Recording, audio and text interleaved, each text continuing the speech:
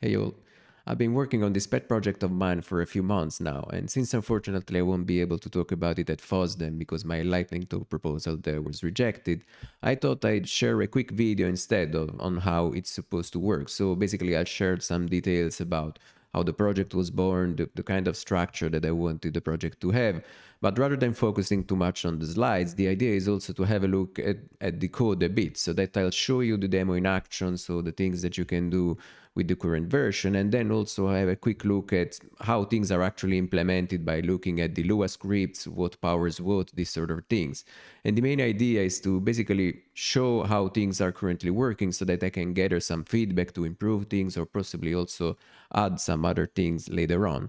So first of all, let's have a look at some quick slides. As I mentioned, I won't delve too much in detail about this, but I think they can give some structure to this short video. And the project that I'm talking about is called KIAVC, which stands for KIAVC is an adventure video game creator. So I actually wanted to try and create a quick engine and a short engine to basically implement point-and-click adventure games like the ones that we've been in love for so many years.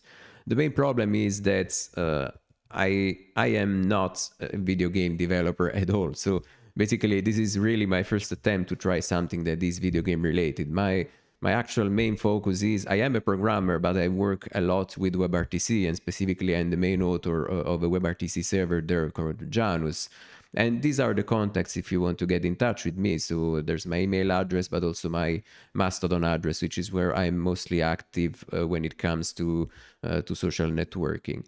And of course, as you can assume from this presentation, I'm really very much in love with point-and-click adventure games. So it all started, as it happened for most of us, with the first Monkey Island game, which a friend of mine showed me on the Amiga that he had at the time. And I really fell in love with the genre. I've been playing a lot of these games all over the years, and I still do. And of course, I'm very much oriented towards LucasArts kind of games because that's where I started, but I actually played a lot of games from different producers as well. For instance, Flight of the Amazon Queen is one of my favorite games of all times. And of course, since the very beginning, I was very much interested in how actually things work. So if you wanted to write a game like this, how do you actually do it? So in a nutshell, how is the sausage made in practice?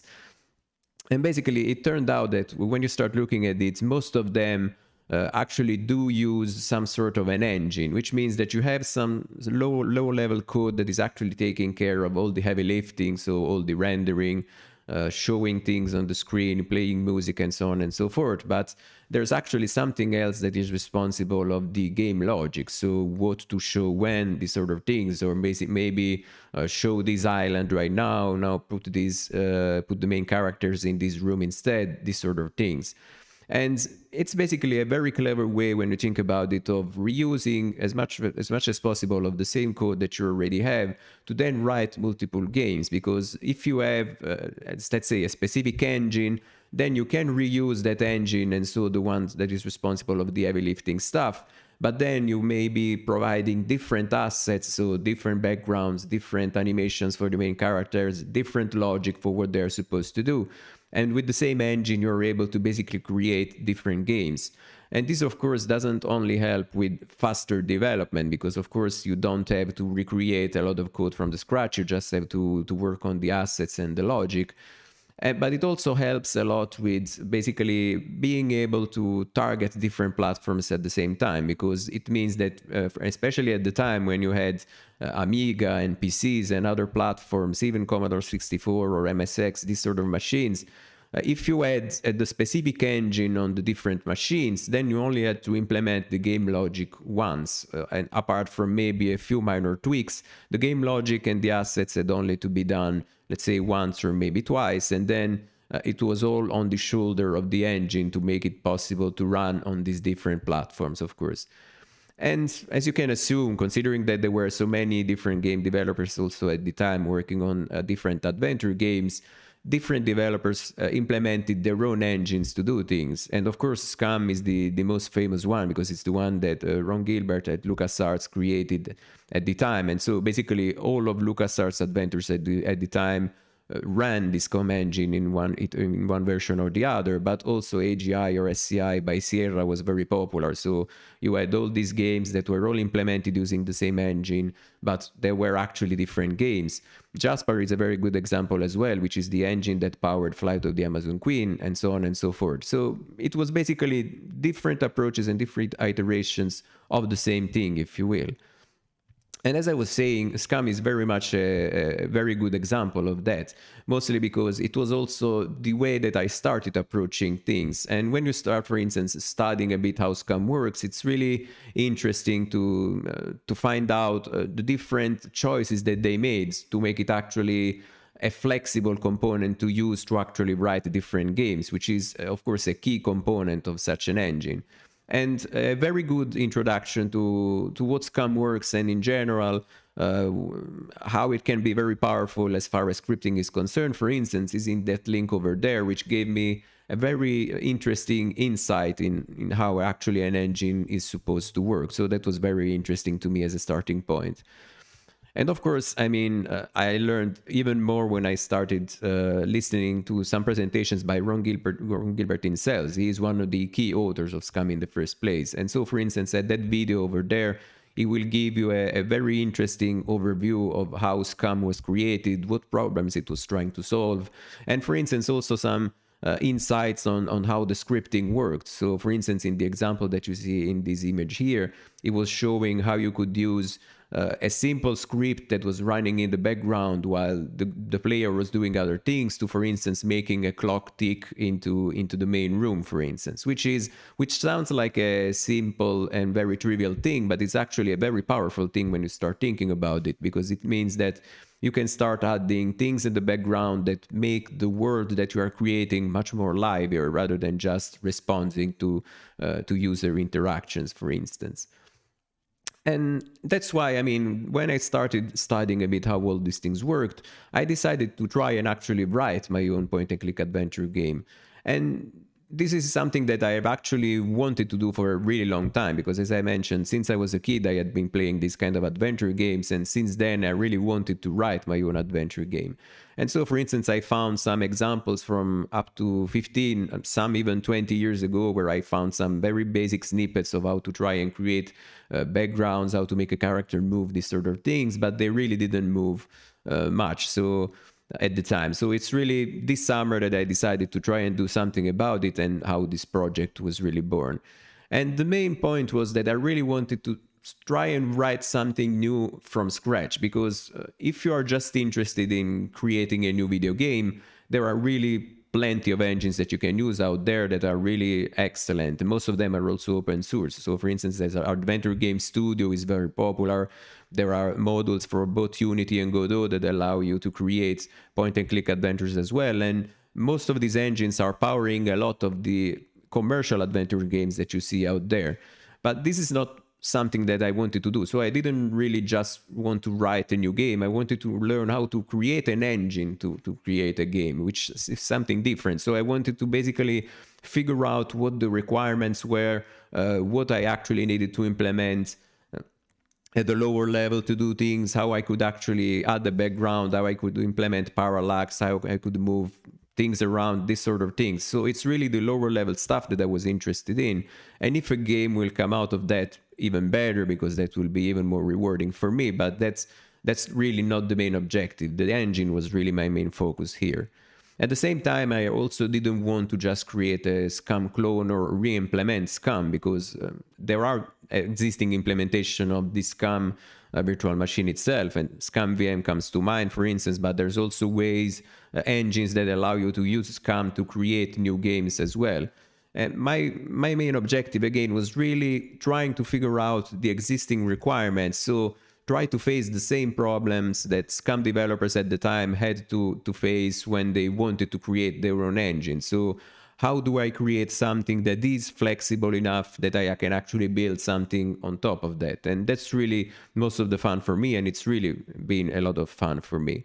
And if you're wondering about the name, the name is actually comes from a very silly thing. So basically, I called it KIAVC because it's basically a very rough Neapolitan translation of the word scam in English, basically. And for instance, this is a picture that I found online that explains that a chiavica, for instance, is basically exactly something a close enough translation of sewer, but it's usually also used as an adjective or ways to describe people, situations, and so on that are a bit, let's say, underwhelming at the very least. And so that's why I thought it was a good fit for something that tries to do something similar to scam. But since I'm from Naples, from in the south of Italy, it made sense to use a Neapolitan word instead, which is how Chiavco came to mind. And basically, I shared all these as an open source project, and so all the development is also happening in the open source world, and specifically with an MIT license, so very flexible and free. And it's also available on GitHub right now if you want to have a look at it. And I'm also, even though I haven't worked a lot on documentation so far because it's very much in a flux and I'm changing a lot of things while I actually work on them, I've been documented basically all of my effort in what I hope is a very active dev blog as well. So I created a blog on WordPress, and there you can find, for instance, the link to the introduction post that I wrote. So I've been trying to publish on a more or less regular basis very detailed blog posts about different aspects of the platform. So for instance, this blog post was about introducing Chiavco in general, so what it was trying to solve, a bit from a very high level, the architecture that I chose, the different choices that I made, and these sort of things. But you'll also find, for instance, blog posts on how I addressed pathfinding, or how I implemented dialogue trees, or how Lua is used, or how the architecture works, these sort of things. And the idea is to keep on doing that, because not only I hope that it will help other people basically delve into Chiavco and understand a bit better how things work, but it's also helpful for me to basically write things down and basically understand the process a bit better after I've actually gone through the whole process, which has been very helpful for me, and I hope it will be for others too. And of course, before starting, I did a lot of homework. So, for instance, I shared a couple of links already about, for instance, the very quick introduction to Scam and the video from Ron Gilbert about how Scam worked and so on. But there's been really a ton of material that I've gone through in order to try and understand things a bit better. So, for instance, the Scam tutorial link that you see over there is actually a good chunk of the original Scam documentation that was used to train Scam developers at LucasArts. And so it gives a very good insight in how Scam tried to address some specific problems, because it addresses, for instance, some specific edge cases. It tells, for instance, of how they had, and I found this very interesting, how they had to add a configurable flip property for the up and down animations of the main characters for Loom, for instance, because when you are at the pier in Loom and you're actually working up, the animation is actually as if the main character is walking down, and that's because he's actually going up something, even if he's actually moving towards the top. So all things that sound a bit counterintuitive, but are actually very interesting when you start delving into them. There's also, of course, also the Thimbleweed Park blog post was very insightful, so I really loved reading through them all. So, for instance, Thimbleweed Park, if you're not aware of it, is another very good adventure game that Ron Gilbert wrote a few years ago. And as part of the Kickstarter project, since the project was crowdfunded at the time, he basically went and documented a lot of the creative process behind writing a new engine, because he did write a new engine just for the game rather than reusing, for instance, Scum. And so it was very interesting to see his reasoning and his motivations behind how to handle pathfinding, how to handle dialogue trees, how to handle alpha movements, these sort of things. So all things that really help me understand things a bit better from a game developer perspective. So rather than just from a player perspective, where we often give some things for granted that really aren't when you start working at them from behind the curtains. Another very interesting blog post that I really loved was The Making of Flight of the Amazon Queen by John Passfield, which was really an amazing insight in how they actually wrote their own engine. And besides, it was very interesting also because they were trying to do at the time what I am trying to do right now. So they also loved LucasArts adventure games, and so they tried to create an engine that basically mimicked or at least did some things a bit similar to that. And so it gave me a lot of interesting insights about their creative process in that sense. It gave me a lot of interesting insight, for instance, in how they use walk boxes for pathfinding, for automated scaling and these sort of things. It's really a very, very useful read that I definitely encourage to do. And last but not least, there's also the Troubleshoot blog. And this is by a couple of developers that were also trying to do something that I was doing. So creating a new point-and-click adventure engine from scratch, and they also documented the whole process very much in detail. They were not using the same resources or languages that I was using because they were using a language that I'm not familiar with, but still a lot of the things and insights that they had was really very helpful.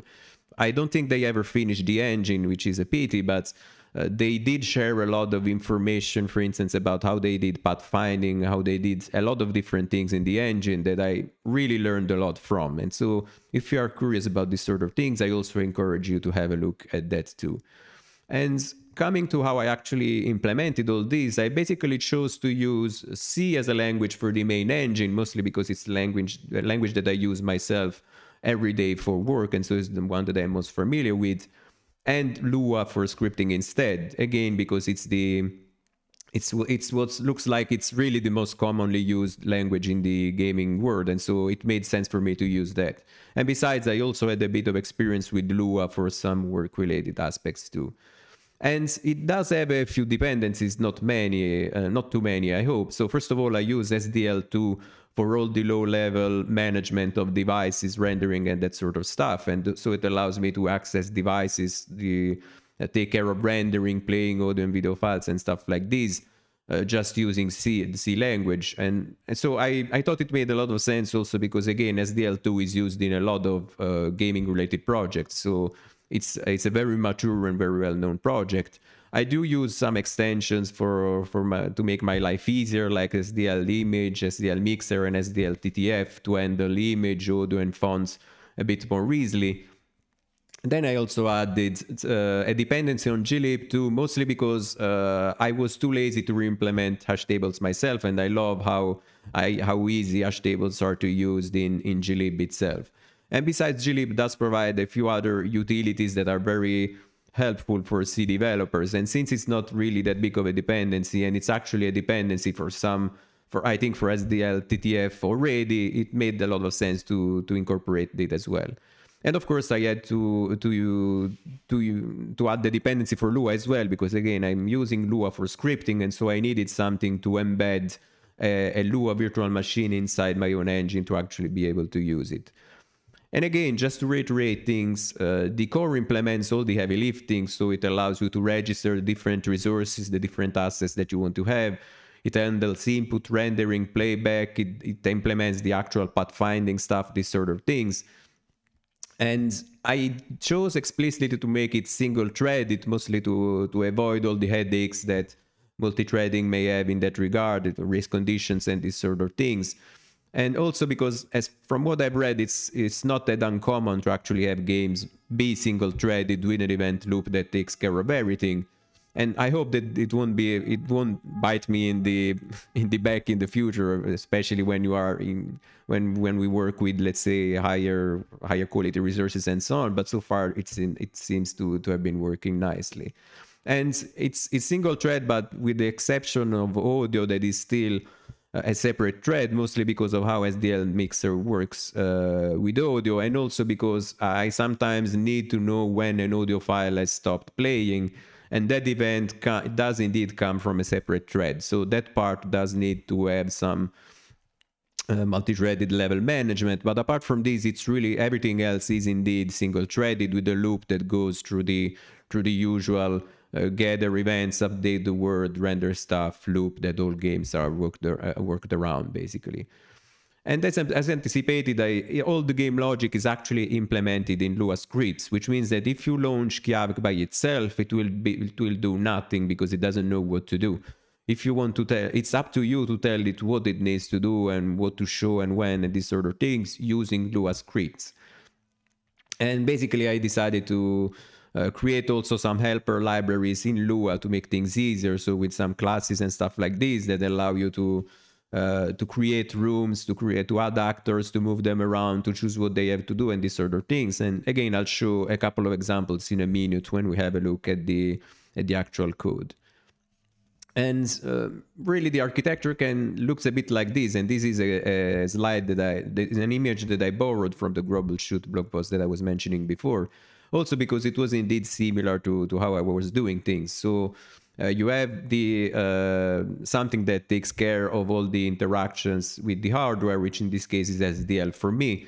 You have the engine that is implemented as a Lua state machine, and then you have the scripts that actually allow you to interact with the engine. And this means bidirectional interaction, of course, because the Lua scripts can ask the engine to do things, but the engine may also notify the scripts about things that happen. And I'll see why that's important in a minute, mostly because all Lua functions that I've added are pretty much asynchronous. So you ask the engine to do something and then the function returns right away. So if you need to know when that something has been done, for instance, because you need things to happen in a certain sequence, you need the engine to tell you when some things have happened in order to do things. And this allows for a very effective bidirectional communication that allows you to implement an important logic. And of course, everything works from the assumption that there are assets that you can use as part of your game logic, which in my context, I'm calling basically resources that you can register. And typically it works with the approach that it's the Lua script that tells the engine about the resources that will be needed in the game. So for instance, it can tell us about the graphic files that will be needed. And in my case, I'm considering animations and images the same way, basically, where an image is an animation of a single frame. We can have audio files that can be handled as music tracks or sound effects. We have fonts that, for the moment, TrueType fonts only. I have not implemented bitmap fonts yet. I have the concept of rooms, which is something that I did actually borrow from Scum. So a room is basically a scenario where something is happening. So it's not necessarily a physical room, but it may be for instance, somewhere in the jungle, or it can be outside of a temple, or it can also be not a physical place at all. It can be, for instance, displaying the contents of something, displaying the contents of a trunk, or displaying a ladder, or these sort of things. It's basically the main scenario where something is happening, and so a different perspective on things. And on top of room, of course, I added the ability to add different layers for parallax effect, for instance, or to show something in the foreground. Ways to actually implement pathfinding so that you know where the character can work on the screen rather than just everywhere, every pixel that they see, these sort of things. There's the concept of actors, which again is something that I borrowed from Scum, where an actor is basically either the main character or an NPC or a dog walking around. So basically anything that you can actually interact with as another entity, basically. There's also costumes that are related to actors but are separate things for a specific choice. So they are basically a set of animations that you can assign to an actor. So for instance, the animations to use when the character is sitting still in 4 different directions, or when they are working, or when they are talking, when they are picking things. All of these animations can be structured in a specific custom. And this is again a choice that I took from Scum. So I chose to have costumes separated from actors because you can decide, for instance, to reuse the same custom for different actors, which is, for instance, something that the first Indiana Jones games by LucasArts did a lot, because, for instance, they implemented the costume for Nazi guards only once, and then they reused the same costume for multiple Nazi guards on screen at the same time, for instance. Sometimes also doing some color shifting to have them display some different colors, but that was really it. And did make a lot of sense to me, so I chose to actually do this as well. Of course, I added the concept of objects as well. And in this case, I decided to do things a bit more differently, because basically for me, an object is both an interactable object, so something that you see on screen and that you can either pick up or that you can just interact with or so on. But I also use object as simple props. So for instance, if there is something that needs to be in front of a character, or for instance, always in the foreground, I use objects also for UI purposes. So for instance, in the demo, I'll show how I use it for the inventory as well. And when an object is part of the UI, it means that it doesn't follow the scrolling of the room. For instance, it's always sitting there. You can also interact with it and so on. And the idea of making these objects a bit more flexible and more generic was that the main idea is to be able to use these objects to build different aspects of an adventure games as well. For instance, a menu game of sorts could be built as a set of objects that you show on screen. A verb interface could be implemented with objects as well. So this is the main idea, not something that I've already invested a lot of time in, but really the main motivation for implementing them like that. Finally, there's also the concept of cursors, and specifically, I hard-coded the engine so that you can have two different types of cursors. You have a specific cursor for when you move the mouse around the screen, and a specific cursor for when the mouse is hovering over an object that you can interact with. In the future, this may be a bit more complex than that, but for the moment, it seems to be working nicely because it allows the engine to automatically switch from one cursor to the other using a contextual information. And the idea, again, is that the Lua logic provides information about all of these resources, and then using these resources, all of which have specific IDs, it can map these resources together. It can tell the engine to do something with a specific resource, and so on and so forth. And of course, scripting is very important in that sense because it's what makes everything happen and make everything happen. And just to give a quick example, this is, for instance, an example of the intro script. So the first thing that happens when you when you launch the game, after, of course, some initialization has happened. And this is a very simple function that basically implements a cutscene. So it first of all tells the engine that it needs to start the cutscene mode, which means disabling input and a few other things. It fades in the main video, and then it has the actor work to a specific coordinates. It asks the script waits for that action to complete, because as I mentioned before, all functions are asynchronous. The main idea in this function is that I have the actor work somewhere, look right, look left, look right again, and then say something. That's the main idea. So there are things that I want to do in sequence, but if I want to actually do them in sequence, since all of those functions are asynchronous, I need to wait for those actions to be complete before I do something. Because if I just put them one after the other, everything will happen so quickly that I will not be able to see anything at all. And so, for instance, the wait for activeActor.id there means that after I've told the engine to work the actor to some specific coordinates in the room, I'm waiting for the engine to tell me that that has happened. And after that has happened, I wait a bit, I move the actor, I move the actor in the right direction, which means that the animation that will be displayed is as if the actor is looking at this right. Then I wait some more, I look left, I wait some more, I look right. And then I say something, and again I wait for the text to be over before stopping the cutscene. And this basically already gives you a quick overview of how powerful the scripting here is, because basically it allows me to basically actually script a sequence, a cutscene for narrative purposes, just via some very simple lines.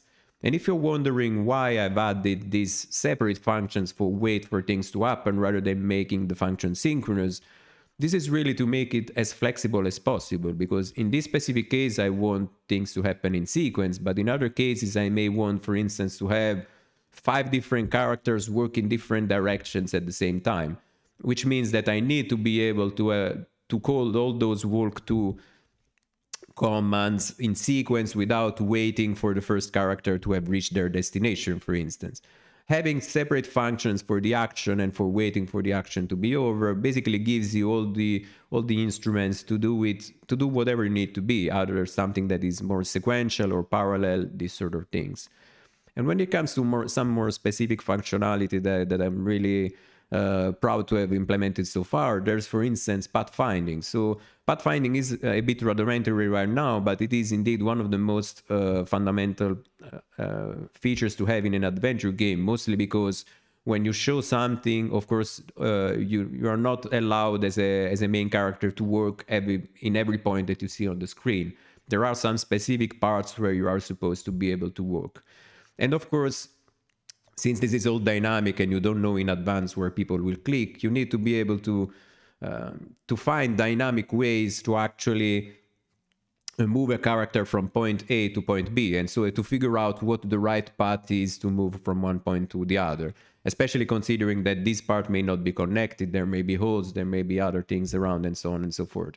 And I actually implemented this using very basic walk boxes that are rectangular in shape. So you create several rectangles where you want the character to be able to walk, and if rectangles are connected to each other, that means that they can go from that rectangle to the other.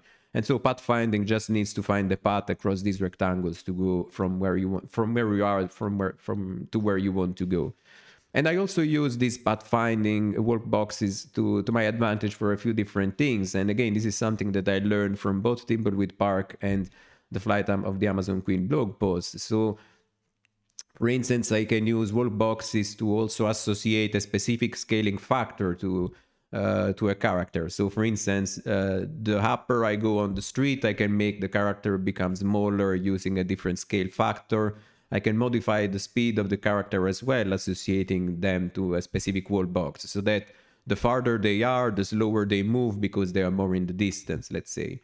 And I also added something that are called walkbox triggers. So basically the ability to add a callback function anytime you go on a specific wall box, which is again something that can be very powerful when you're actually writing an adventure game, because for instance, it means that when you walk on a specific walk box, something needs to happen. And so for instance, you may have a walk box where you have a bouncer that doesn't allow you to go through unless you actually solve a specific puzzle, even though the pathfinding tells you that you could go beyond that point, for instance. So quite a powerful feature that I'll show in a minute in a small demo as well.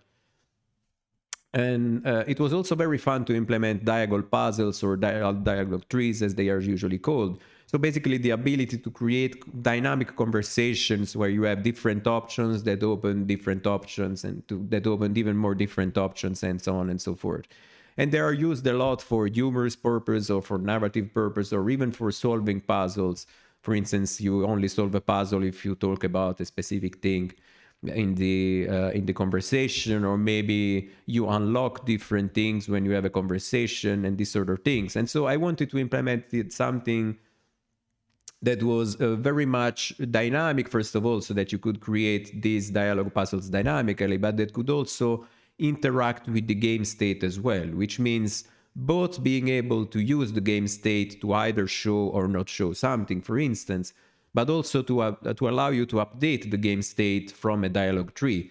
For instance, as I was saying before, you talk about something, that unlocks something new because a specific conversation item unlocks the fact that you now know something, and so the fact that you now know something can be used somewhere else for a puzzle or for a different conversation, for instance. And again, this was very complex to work on, but I think I found a relatively flexible way of handling things right now, and something that can be definitely improved, but something that is already quite powerful, and I'm happy to have in there as well. And if we have a look at what's there, I mean, there's a lot of things. So before actually going through that list, I thought I'd show a quick demo of how the game works instead. And then once we have a look at the game, also have a bit of a look at the code to see what's actually powering it. So let's start the demo right now. Basically, as you can see right now, this is the script that we've seen before. We've seen the character move from the top to specific coordinates, look around, and then say something. And that basically ended the introduction. But after this introduction, then I'm basically able to move around. This is pathfinding working. I can, there's something happening in the background, so I can see some noise happening over here. There's another character that is looking around and saying something independently of what I'm doing. There's some animations. There is scrolling happening. There's parallax happening. So there are a few things happening over here. There's also a bit of an... this is how, for instance, the cursor changes when I'm hovering over something and when I'm not.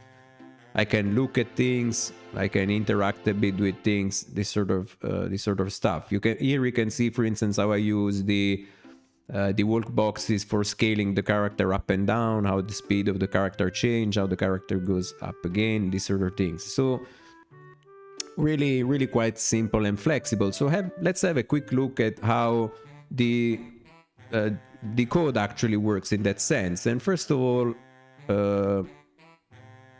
let's have a quick look uh, at how things work. So first of all, when you launch KIAVC, the first thing that happens when you actually, from a scripting perspective, is that you basically we launch a specific script that is called main.lua. So main.lua is a script that you need to implement to actually get things started. And of course, the engine will also automatically create its own things. So for instance, it will automatically load its own classes, but apart from this, it's all up to you. So for instance, the first thing that you may want to do is check whether or not the engine is the right version, because the engine may be a more updated version that's not compliant. And in this case, I'm using an old version of doing this. There's also a pull request on KIAVC from a very helpful user that has already started contributing some code that I have to integrate. But then apart from this, I'm calling this function to load all the resources, and we'll see what this means in a second. But then I'm also telling, for instance, the engine the resolution of the game. In this case, I'm working with a low resolution canvas, specifically 320 but by 180. I want 60 frames per second. But I'm also telling the engine that I want this to be scaled by 4, which means that it will be like a 720p resolution instead.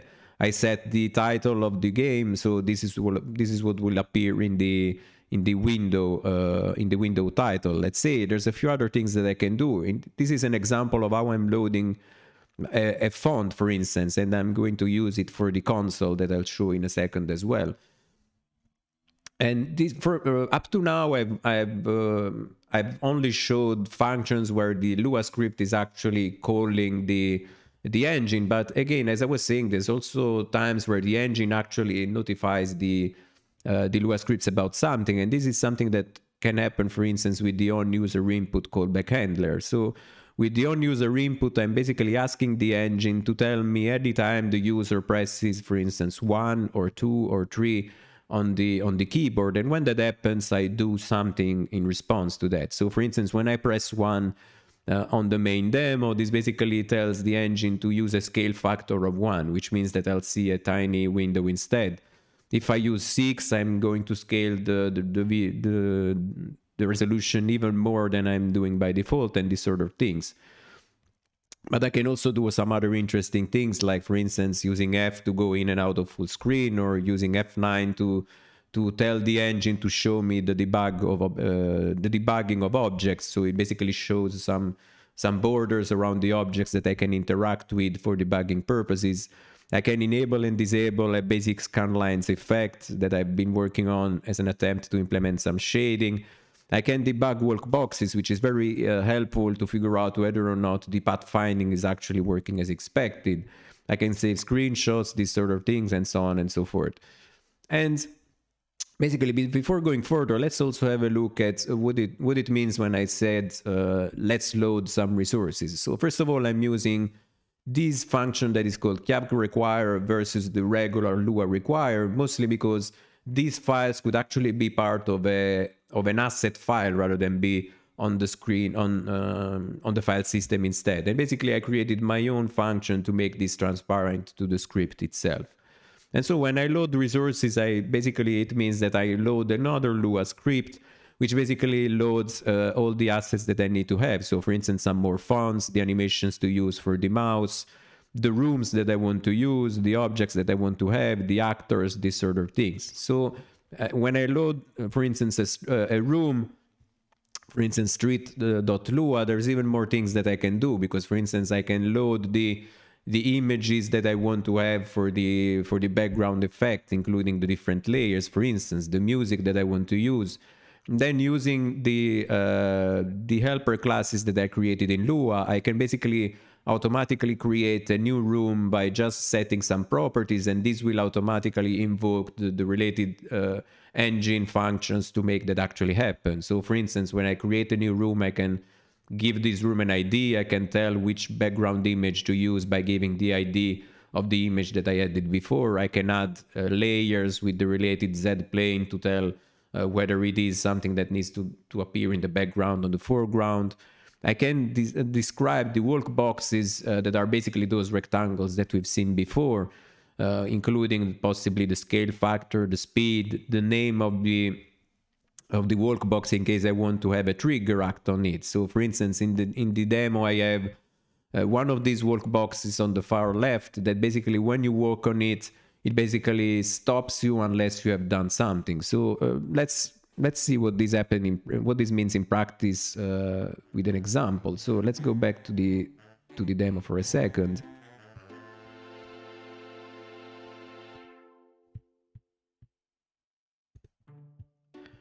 If I'm right now, for instance, I can work pretty much everywhere, but let's also open the work boxes for debugging.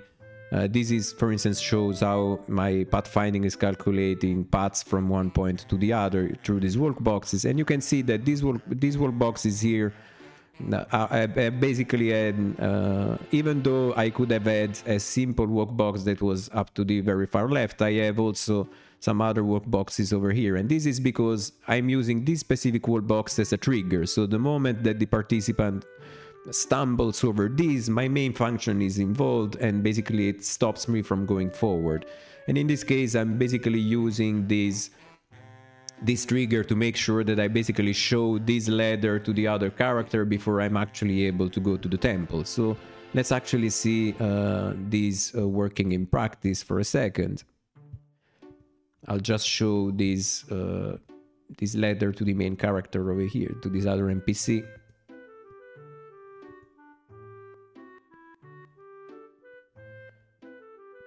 This character is telling me that they have no idea who I am, and so on and so forth. It doesn't really matter. This basically changed the game state so that I can now go through that trigger again, because it means that I'll still fire that trigger in the work box, but it will not prevent me from going through. So it will allow me to go to a different room and basically do something. That's basically it. So very simple, nothing really fancy, but again, something really powerful when you start working it from a gaming perspective. And so again, something that it's made possible by the usage of this stuff and so on and so forth. And of course, when you implement a room, it's also important to have code that is fired anytime that you enter a room and anytime that you leave a room. Mostly because you may want to have some things happen automatically when you enter a room. So for instance, to set things up. And this includes, for instance, where to put the main character when they get into a room. Because, for instance, the main street that we've seen before has two different places that you can go from there. And so if I go to the temple and go back to the main street, I'll have to appear on the main left. If I'm coming back from the other room, I'll need to appear on the right. And this needs to happen more or less automatically. And so this is something that you actually implement in this onEnter function over here.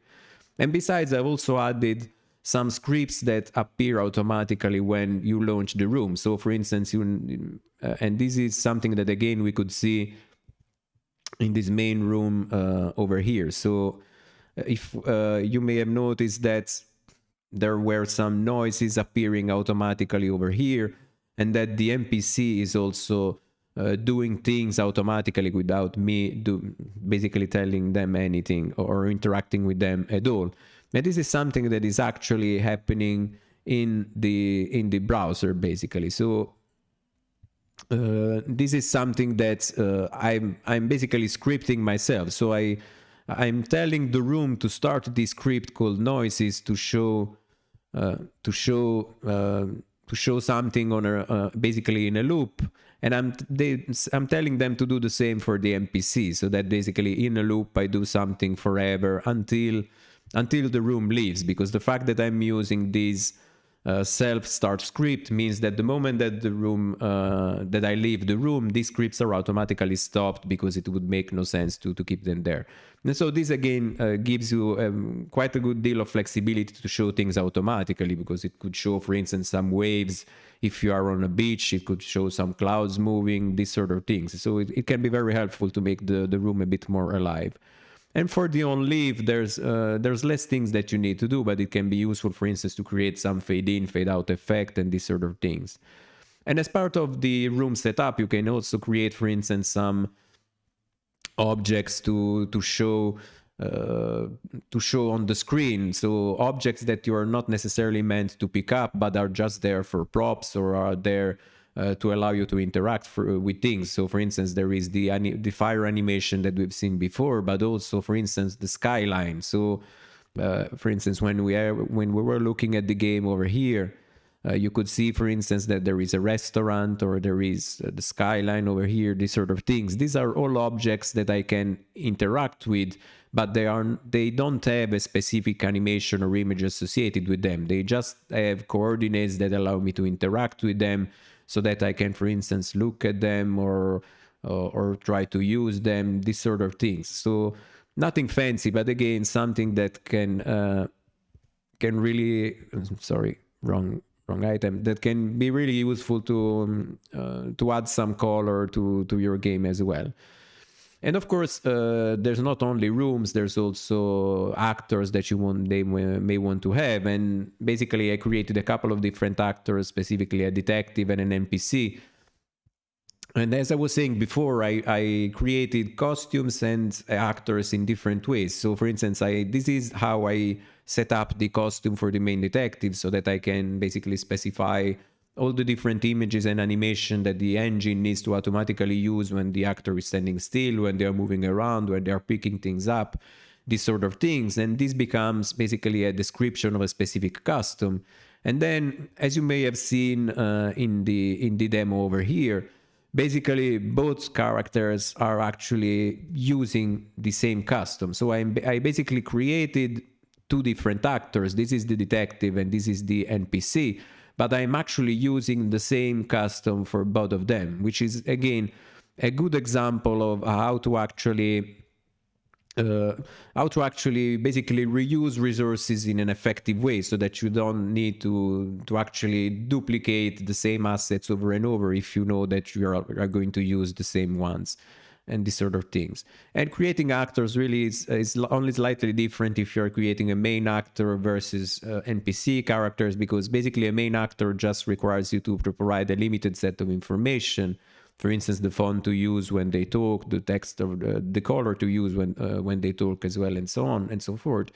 For an NPC, instead, you also need to provide some additional information. So, for instance, how to interact with them, the verbs that you can actually use to interact with them. So with this NPC, for instance, I can talk to them, I can try to give them some objects and this sort of stuff. So, and for instance, this script also contains the dialogue tree that I implemented to actually talk to them, so to actually have a conversation. So this again allows you to script different things in a very effective way.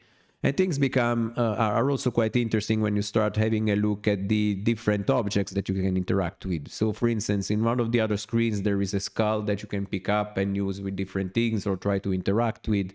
And again, objects need a few assets if you want to actually display on the screen. But apart from this, you can specify, for instance, how you can interact with them by providing the different verbs, what needs to happen when you invoke those specific verbs, where you need to place them on the screen. So for instance, this skull is in the outskirts room and these specific coordinates, which other objects they are allowed to be used with, this sort of things. So again, this sounds a bit complex and convoluted, but it's actually quite easy and flexible when you start dealing with all of these things. And so, without bothering you too much with further details, also because this is coming much longer than I hoped it would be initially. Basically, the engine does have a lot of stuff already. So, for instance, I mentioned how uh, we've seen how you can use different resolutions, frame rates, icons, and these sort of things, how we can make the scaling dynamic as well, how we can use full screen, optionally scan lines, how we can use both the mouse and the keyboard to interact with the game, how we can use both static and animated images, fade in, fade out. You can also fade in and fade out the characters. You can render text in different ways for dialogue purposes, for to show things around. So, for instance, the noises that were appearing dynamically on the screen before. We can use music files, we can use sound effects, dynamic cursors. I have a lot of different concepts, zeta planes, for instance, for scrolling and parallax, these sort of things. There is some basic pathfinding with trigger scaling, that sort of stuff. There's dialogue puzzles. There are a lot of background scripts that can work together and at the same time while you are moving around doing things. There's also some basic support for localization that I haven't showed here, but that I plan to write a blog post for in the future. And we also have some basic support for game assets, because in most cases, for instance, especially when you release a game, you will not want to have the game assets to just be on the file system. You may just want to have a single big file that is what you distribute, and then the engine finds the right files within that big file. And that's what I call the bag file in my case. So I started working on how to actually work with this structured approach there. At the same time, there's also a lot of stuff that is not there. And of course, most of it is also things that could actually be improved in the existing features. So, and this applies to both the engine itself and the Lua helpers. And more in general, I assume that most of the new features will actually come from actual requirements, because that's basically how it happened for the features that are in the engine today. So I was working on the demo.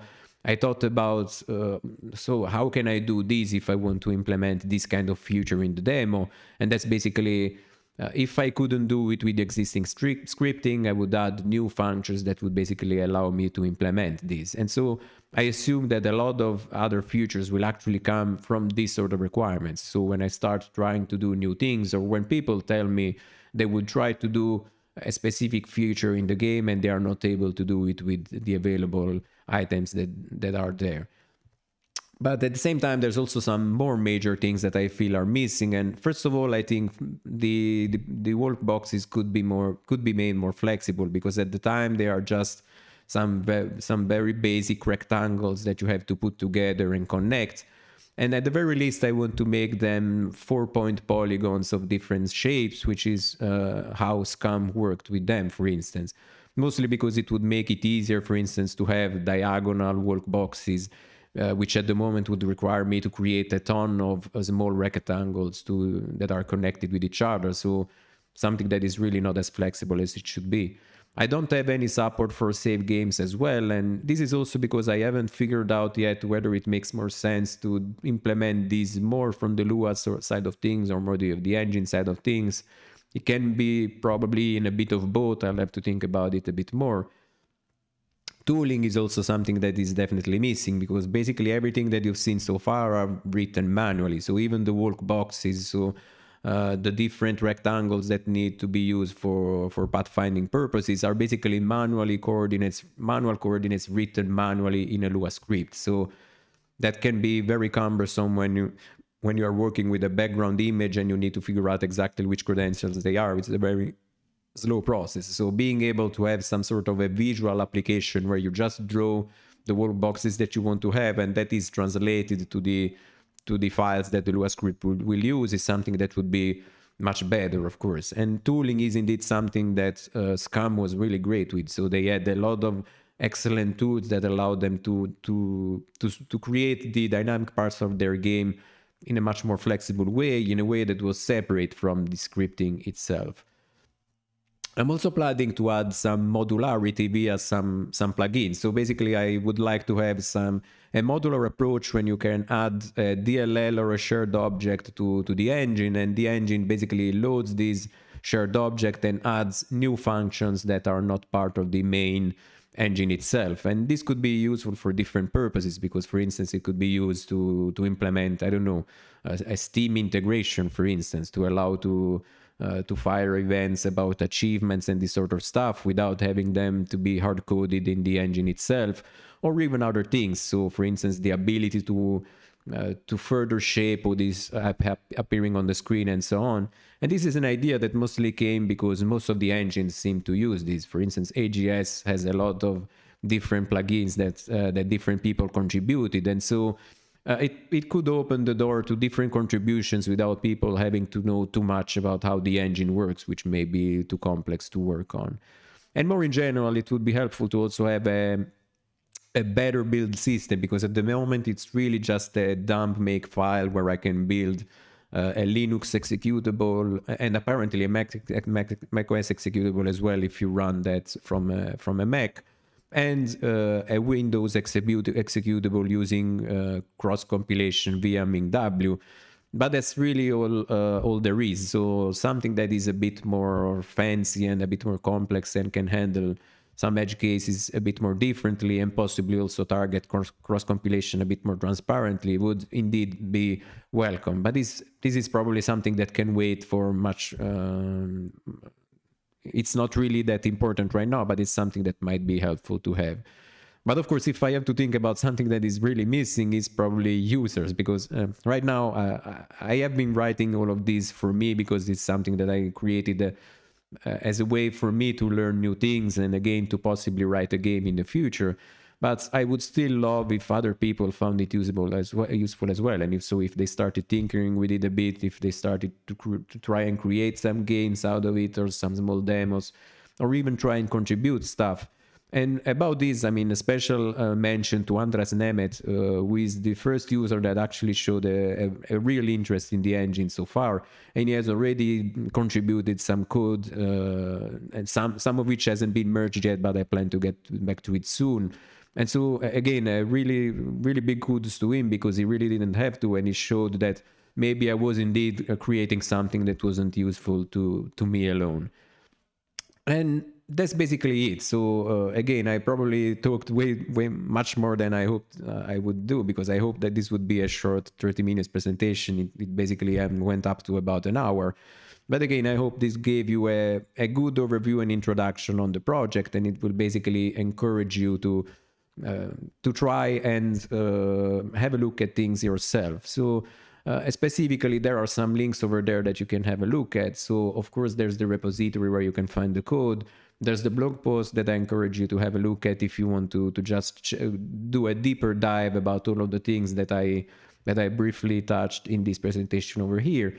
But of course, if you want to get in touch with me, there's different ways to do that. I'm very active on Mastodon, for instance, so you can find me on Fosstodon specifically.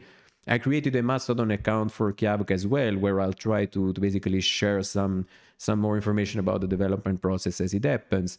And I'm also still available on Twitter if you're only there, but again, I'm mostly active on Mastodon right now, but you can find me there as well.